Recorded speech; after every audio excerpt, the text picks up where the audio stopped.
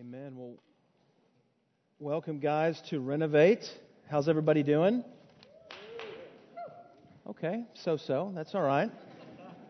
If you're a guest, thank you. If you're a guest, welcome to Renovate. We are super excited that you're here. I personally would love to meet you and chat afterwards. So if you want to hang around, come on up and introduce yourself. I would love to get to know you. Before we jump into the sermon tonight, I have a few quick announcements. The first one is we're having our end of the year Christmas bash on December 12th, Friday night. We're going to have a lot of fun. It's going to be at Mainstay Farm. Any of y'all ever been to Mainstay Farm? Raise your hand. Okay. Pretty cool place. We're going to have hay rides. We're going to have music and line dancing. We're going to cater Babe's Chicken. I think we've already had 30 people register. And so we're going to have a fun night. And it's going to be a great way to finish out our semester. So if you're interested in being a part of that, we have information desk right out here that Sarah Baker, my assistant, did a fantastic job of decorating. So if you have a debit card, we can slide the debit card. There is a cost for the food and renting the location. But we're going to have a great time. So if you're interested, you can go out there to get more information. And I think you should have received a little flyer on the way in. So anyways, I hope to see you there. We're going to have a good time. I'm going to bring my wife and kiddos. And so it's going to be fun. The second thing is, let me just give you a little glimpse of what the schedule is going to be over these next 4 weeks, over Christmas break. Next week is going to be our last Renovate for this year. Okay, so we're going to finish out our Comparison Trap series, and then we're going to be off until January 21st. I knew that was coming. I mean, I anticipated that, and so I have answers for that because I was like, that's what I'm going to hear when I say that. But there's really two reasons why we're doing that. Number one, this is the first semester we've ever had of Renovate. For those of you who are new, we launched this thing August 20th. It happened very quickly, and we got this thing together. We got the plane off the ground to cruising altitude. And so I want to take Christmas break to really stop, evaluate where we are, evaluate where we need to be. And so I think those extra couple weeks will be crucial. And secondly, I made the announcement a couple weeks ago that the college ministry is merging with Life Stage 2. And with that, there's going to be a lot of planning and organization that needs to happen. And the college students aren't coming back until the weekend before the 21st. And so I thought, since we're merging these two ministries, why don't we just launch it all together as one team? And so I think it's going to be a great night. And for those of you who are a little skeptical about the college thing, I truly believe that this is the right thing for our ministry. I really believe that the college ministry is the start of being a young adult, not the end of being a kid, a student. You know, with Life Stage 1, you have the middle school and high school. I just think college fits with Life Stage 2. I think that they're going to be a big part of what we're doing here. And I want to promise you that the vision that we have put in place, all of our leadership about what Renovate is all about, a place for broken people to come and find restoration, is not going to change. Ben Fuqua is our college pastor, and he is 100% on board. So I think they're going to bring energy and life and excitement. And I think having Ben Fuqua on our team is going to be a huge asset. So I'm excited about it, but if you do have concerns, I would love to chat with you about that. If you have encouragements, I'd love to hear that too, both sides. But anyways, that's what it's going to look like over this next month. And I will say that doesn't mean we're not going to have other events that we'll be doing. So we're going to try to have some dinners and some get-togethers and some fun times between now and then for those of you who are in town. So with that being said, we are in part 2 of the Comparison Trap series. Part 1 was a week and a half ago, and what I really wanted to do the first week is convince all of you that all of us have the exact same problem. We all obsessively look to our left and our right to compare ourselves with other people. There's not one person in this room that has not fallen into the comparison trap at some point in time, and that hasn't done it numerous times. It is an affliction that we all have. We constantly look around to see where other people are so that we can see where we need to be. And it's a trap. And the reason it's a trap is because there's always somebody who's better. And we talked about this last time. There's always somebody who's smarter. There's always somebody who's prettier. There's always somebody who makes more money, who's more successful, or has a thinner waistline, or you fill in the blank. Always. And so you're constantly pursuing something that's just out of your reach because there's somebody who's better. And then on the other side of it, there's always somebody who's worse. And so we love to say, well, I might not be where they are, but at least I'm not where they are. At least I'm a little more successful than this person, or at least I don't live where they live, or on and on it goes. We get caught up in this trap. And then for the sad few of us that are perfectionists, better's not enough. We want to be what? We want to be the best. And for those people who have to be the best at everything they do, it's not a fun life because you're never going to be the best. There's always somebody that's one step ahead. And so we're in this comparison trap, and we all look somewhere or to somebody to find our identity. And so I left you with a few questions last week, or week before last. I wanted to kind of leave you hanging to think about it. So here were those questions. Who or what is going to bring me true contentment? Ask yourself that. Who or what is going to bring me true contentment? Where am I going to look to find joy and peace and meaning and significance? Where are you going to look? And then finally, where do I go to find my identity, to find who I am? I can tell you for most of my life, my identity was in baseball. I was known from 12 years old on, that's Tyler the baseball player. That was my identity, and I loved that identity until baseball started being not very nice to me. Baseball started being cruel to me, and it started pressing me and pushing me, and it wasn't giving me what I needed, and I just kept chasing for it, and it was always just out of my reach, my dreams of being a professional Major League Baseball player, and that was my identity, and I had a lot to lose. And ironically, I didn't play baseball well when I thought of it as that's who I was. I saw an article years ago, and I looked it up online and found it, but Tom Brady, who everyone in here should know, he's the quarterback of the New England Patriots. But this interview was done on 60 Minutes. I see some heads knowing, like, why do I need to know that? I don't like football, and I don't know that. But in 2008, he was on a 60 Minutes interview, and he was 30 years old. His team was 16-0 and entering into the Super Bowl. They were about to have the second undefeated season in the history of the NFL. In the history of the NFL. He had 3 MVPs, 3 Super Bowls. He was dating a supermodel, one of the most popular supermodels in Brazil, Gisele Bündchen. He had everything.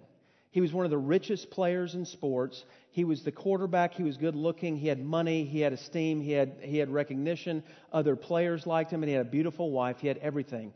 So in this interview, he says this, which was pretty shocking. He says, "Why do I have 3 Super Bowl rings and still think there's something greater out there for me?" I mean, maybe a lot of people would say, hey man, this is what it is. I reached my goal, my dream, my life. I think, God, it's got to be more than this. I mean, this can't be what it's all cracked up to be. I love playing football and I love being quarterback for this team, but at the same time, I think there are a lot of other parts about me that I'm trying to find. This is someone who has everything according to the world standards, and yet he still needed just a little bit more. He still didn't arrive. He still didn't have that meaning and purpose and significance that he was chasing after, and he had it all. And then I saw a quote from Jim Carrey, who, Dumb and Dumber, greatest movie of all time. I don't know about Dumb and Dumber 2. I haven't seen it yet, so I'll reserve my judgment on that. But listen to this. He's another man who went from rags to riches and has millions and millions of dollars. He says, "I wish everybody could get rich and famous and will have everything they ever dreamed of, so they know that it's not the answer." So this is Jim Carrey, who had everything, and he says, I wish everybody could have what I have. I wish everybody who says, man, I wish I was like Jim Carrey, I wish they all could have what I have, because then they would realize that it's not enough. And we spend so much of our life looking to our left and our right, trying to figure out where everybody else is so that we can know where we need to be, because we're not content where we are. And so the question is that I've been leaving hanging out there, what's the answer? How do we avoid this comparison trap? How do we stop looking around us and at others to determine where we need to be? Where do we find our identity? And this is the bottom line. If you don't get anything, I want you to get this. The way to avoid the comparison trap, the way to get out of the comparison game and free yourself from this vicious game is to find your identity in Jesus Christ and in Jesus Christ alone. We have a lot of other responsibilities in our lives, and there's a sense in which we have other secondary identities as a lawyer or a doctor or a nurse or a pastor or a father or a girlfriend or boyfriend. But if your identity, if the core of who you are is not rooted in Jesus Christ, if that is not where you look to find out who you need to be, then you are going to live the rest of your life discontent. Always just one step away from that perceived thing that you need. And so tonight, all I want to do is I want to look at one of the most profound passages in Scripture. It's in Ephesians chapter 1. So if you have your Bibles, turn there. If you don't, I'll have it up on the screen. But I want to look at 5 truths concerning our identity in Christ.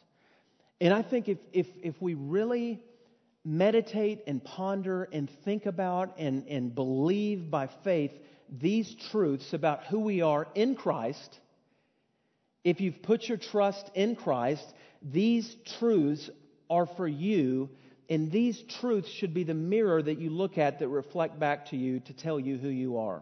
Does that make sense? So let's jump in. Truth number 1, we're chosen in Christ. It should be up on the screen. Blessed be the God and Father of our Lord Jesus Christ, who has blessed us in Christ with every spiritual blessing in the heavenly places. So the key little phrase there is in Christ. If you have believed and put your trust in Christ, you are now united to Christ, and everything He has, you now have. Every spiritual blessing that's available is now part of your life and you have access to. And it says, even as He chose us in Him before the foundation of the world, that we should be holy and blameless before Him. The key point in this passage to me is that God saves us and chooses us. We don't choose God and save ourselves. God saves us and chooses us. We don't choose God and save ourselves. And I know that this is difficult for some of you. This passage says that He chose us before the foundations of the world. That means before we made our first sin or before we made our first righteous act, it didn't matter what we did. It wasn't our works that drew God's attention to us. It was before the world existed, God chose you in Christ. The cross was not plan B with God. It wasn't like plan A was Adam and Eve in the garden and God thought they weren't going to sin, and then when they sinned, it's like, oh, now what do? We got to think of another plan. Jesus dying on the cross was the plan from the very beginning, because on the cross was God's justice and God's mercy meeting perfectly, and on the cross God gets more glory than anywhere else in the world. God wanted to get His glory, and the best way to do that was on the cross through His Son, Jesus Christ. And for those of us who put our trust in Jesus Christ, God has chosen us. God has called us out of this world of sin and brought us into His world of glory. Now, I don't have time to get into the whole God's sovereignty and man's responsibility, but I can tell you this. In the Scriptures, there are 2 truths that are parallel, that they're not contradictory. They're not competing, they're friends, and they run all throughout Scripture. And number 1 is that God is sovereign, and number 2 is that man has a responsibility. So what I'm saying tonight, for those of you who say, well, wait a minute, what if I'm not one of the ones who was chosen beforehand? The Bible also says, whosoever shall believe will be saved, will inherit eternal life. John 3:16. There are commands after commands in the Scripture to choose to follow Christ. I don't know exactly how those things fit together. And maybe at another time we can speculate on that. But the purpose of Paul writing this in this passage was to comfort believers in the church of Ephesus. Knowing that I'm chosen is a comfort to me. Knowing that God is sovereign over my life. In your relationships, God is in control. Did you know that? With whatever struggles you're going through in your relationships, God is in control. Whatever disappointments in your relationships, God is in control. Whatever career disappointments, God is in control. whatever job you didn't get or whatever job you're hoping for, or if you're not satisfied with where you are in life, guess what? God is in control. He has a meaning and a purpose and a plan for your life if you're in Christ. He has you right where He wants you. And what He wants from us is to believe and trust in His good character. Because God works all things for good for those who love Him. And so we're right where God wants us to be. He's in control. Our finances, some of you maybe are in debt. God is in control. He's not surprised by that. I don't care if the debt is because of sin in the past or because of bad decisions. God can take bad decisions and make them good in your life. God can take the sin in your life and use that to refine you and to change you. We are chosen in Christ. Secondly, we're adopted in Christ. And this is huge. It's in verses 5 and 6. It says, He predestined us for adoption as sons through Jesus Christ, according to the purpose of His will, to the praise of His glorious grace with which He has blessed us in the Beloved. You know, we have a worship pastor right now, Drew, who is our worship pastor at the West Campus. He and his wife are going through an adoption phase with a young child in Haiti, and it has been a beating for them. It's taken months and months and months, and they're struggling with that. But they went to Haiti, and they identified a kid, and they said, we want to adopt this kid. And even though he's not here in the States yet, there was great news today that the court passed, pretty much made it wide open for them to have the kid. So praise God, it's going to happen. But even before it happened, that kid was their child. And everything that they have when he gets over here is going to be everything that he has. He is adopted. He is in the family now. And God says that for us, we were estranged from Him because of sin, but now through Jesus Christ, He is adopting us back into His family. What's interesting is in the Old Testament, the word father, which is what Paul uses here, he says, where is it? Adoption as sons through Jesus Christ according to the purposes of His will. But this idea of adoption is God being our Father. And in the Old Testament, anytime it used the term Father, which was only 14 times in a large section of Scripture, it was in relation to the nation of Israel. Not one time was it for an individual. But when Jesus came, everything changed. In the Gospels, Jesus used the term over 60 times. In fact, Jesus always referred to God as Father, except one time when He was on the cross and He was quoting Psalm 22, my God, why have you forsaken me? And here's the cool thing. The word Jesus used for Father was not a formal word. It was an informal word in the Aramaic that a child would use to address their daddy. And so I've got two little girls, a 3-year-old and a 1-year-old, and I can't tell you how fun it is to come home after a long day, and when they hear the key in the door, I can hear them on the other side of the door yelling, Daddy, Daddy, Daddy, and I hear them scurrying around. There is something amazing and relational about hearing my kids say Daddy. Because I am their daddy. And when they were born, there was nothing they did that caused me to... there was no merit in them that made me want to be their daddy. It was because they were from my DNA, my wife and my DNA. We stayed up late at night. They cried all the time. We didn't know what to do, and it was stressful. But we love them, and we will always love our 2 girls because they're ours. They're our possessions. They're our gifts. They're our children. They're our daughters. And what Paul is saying here is that because we've been adopted by God the Father, who reigns over the whole universe, who is bigger than anything you can fathom, has chosen to call us sons and daughters in Christ. No longer slaves to sin, but set free from sin, and now sons and daughters of God with all the rights and privileges that come with that. How amazing is that if we can get our minds around the fact that we don't have to look to our left and right. We just need to look up to see who we are. And what God says throughout the New Testament is that if you're in Christ, you're my son and you're my daughter. And everything I have for Christ, I have for you. You're an adopted son, but you're just as if you're my natural son and daughter. It is amazing. A few verses, Romans 8:15 and 16. For you did not receive the spirit of slavery to fall back into fear, but you have received the spirit of adoption as sons, by whom we cry, Abba, Father. The Spirit Himself bears witness with our spirit that we're children of God. Galatians 4, 6, and 7. And because you are sons, God has sent the Spirit of His Son into our hearts, crying, Abba, Father. So you are no longer a slave, but a son. And if a son, then an heir through God. And finally, John 1:12, but to all who did receive Him, who believed in His name, He gave the right to become children of God. J.I. Packer, one of my favorite theologians, he's written numerous books, just an amazing man, says this about God's fatherhood and our adoption. If you want to judge how well a person understands Christianity, find out how much he makes of the thought of being God's child and having God as his father. If this is not the thought that prompts and controls his worship and prayers and his whole outlook on life, it means that he does not understand Christianity very well at all. For everything that Christ taught, everything that makes the New Testament new and better than the Old, everything that is distinctly Christian as opposed to merely Jewish, is summed up in the knowledge of the fatherhood of God. Father is the Christian name for God.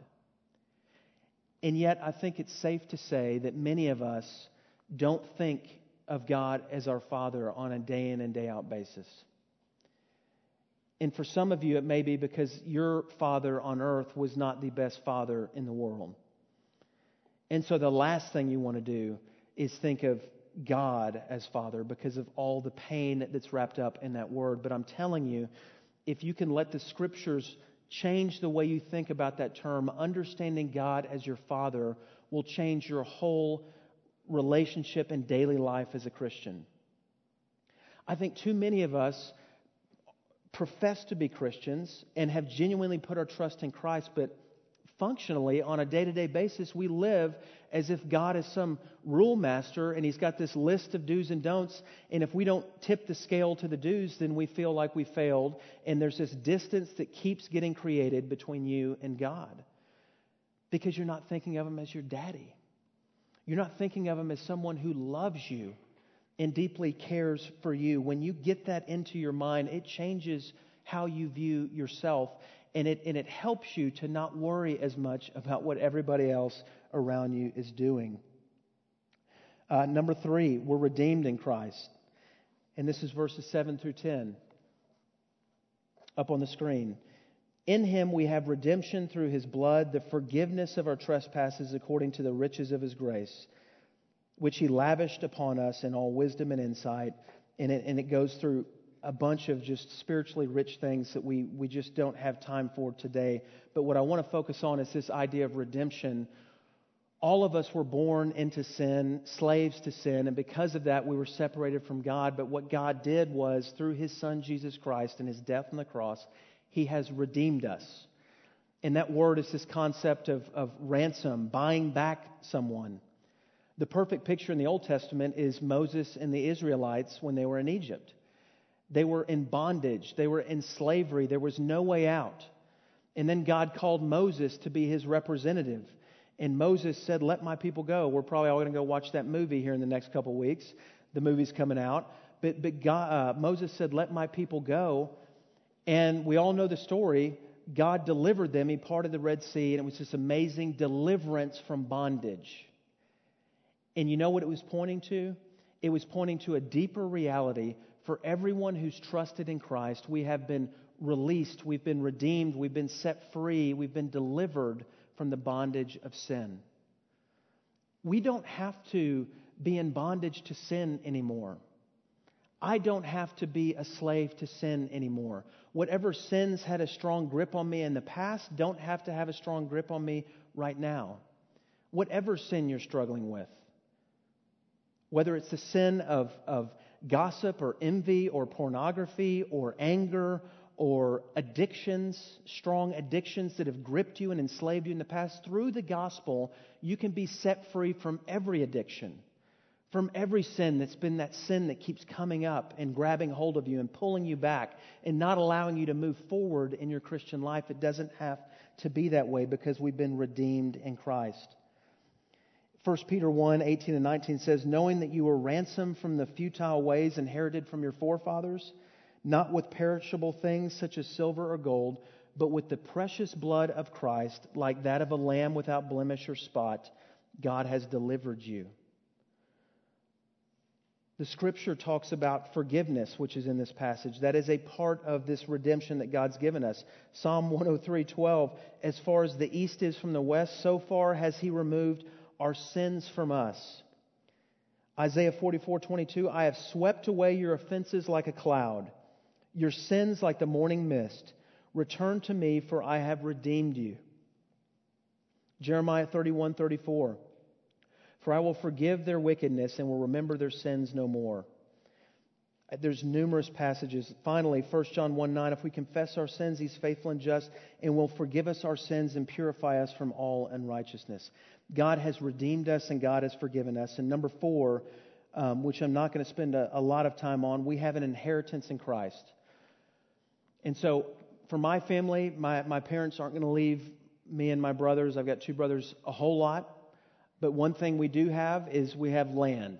And in Newburgh, Texas, we've got many, many acres that are my mom's, that she got from her dad, who was a farmer. And that is an inheritance that we're going to have later on in life. It's awaiting our retrieval.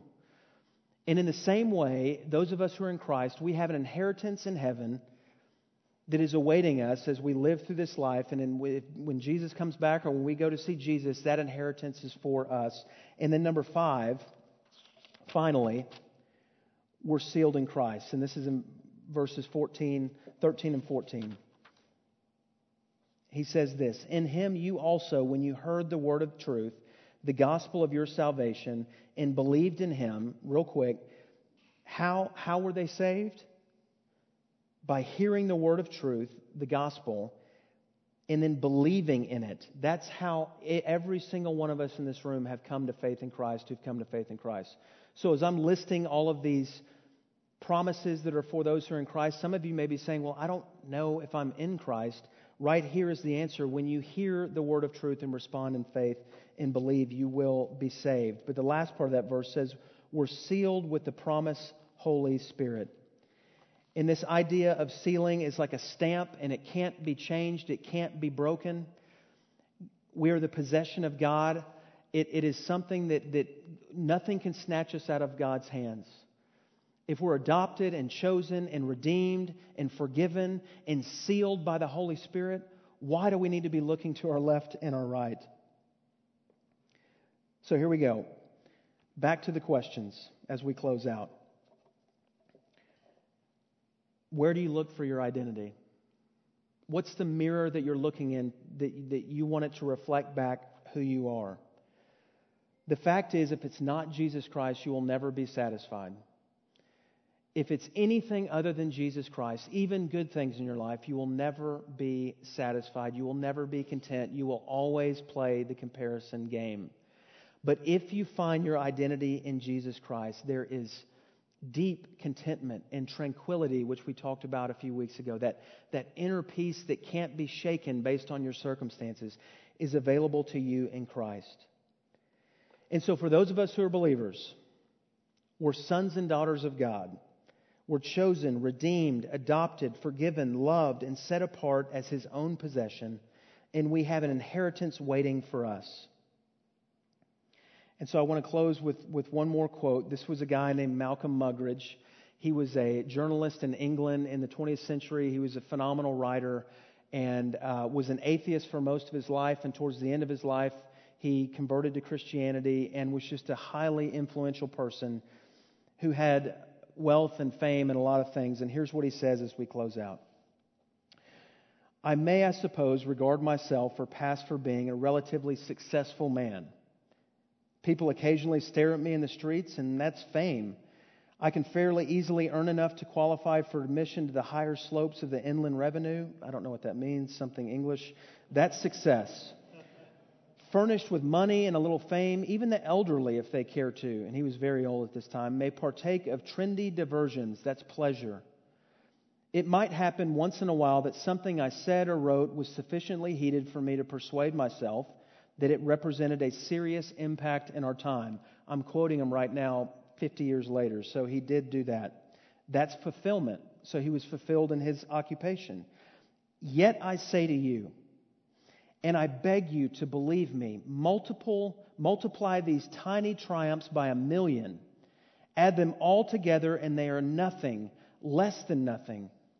A positive impediment measured against one draught of that living water Christ offers to the spiritually thirsty, irrespective of who or what they are. Meaning it doesn't matter what you've done in the past, that water, that fulfilling water is available. And then he says, what, I ask myself, does life hold? What is there in the works of time, in the past, now and to come, which could possibly be put in the balance against the refreshment of drinking that water? Jesus said in John 7, if a man is thirsty, let him come to me and drink. Whoever believes in me, as the Scripture has said, streams of living water will flow from within him.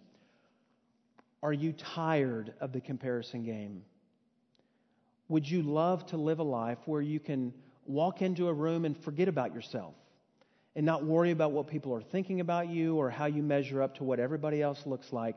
Are you longing to live a life where you can reach your God-given potential and not be sidetracked by all the people around you? If you are, I'm telling you, it's found in Jesus Christ. And if you don't know Him tonight, that verse is clear. Whoever may come and drink of the water that I provide. Doesn't matter who you are, doesn't matter where you came from. You don't have to live the comparison game the rest of your life. Let's pray.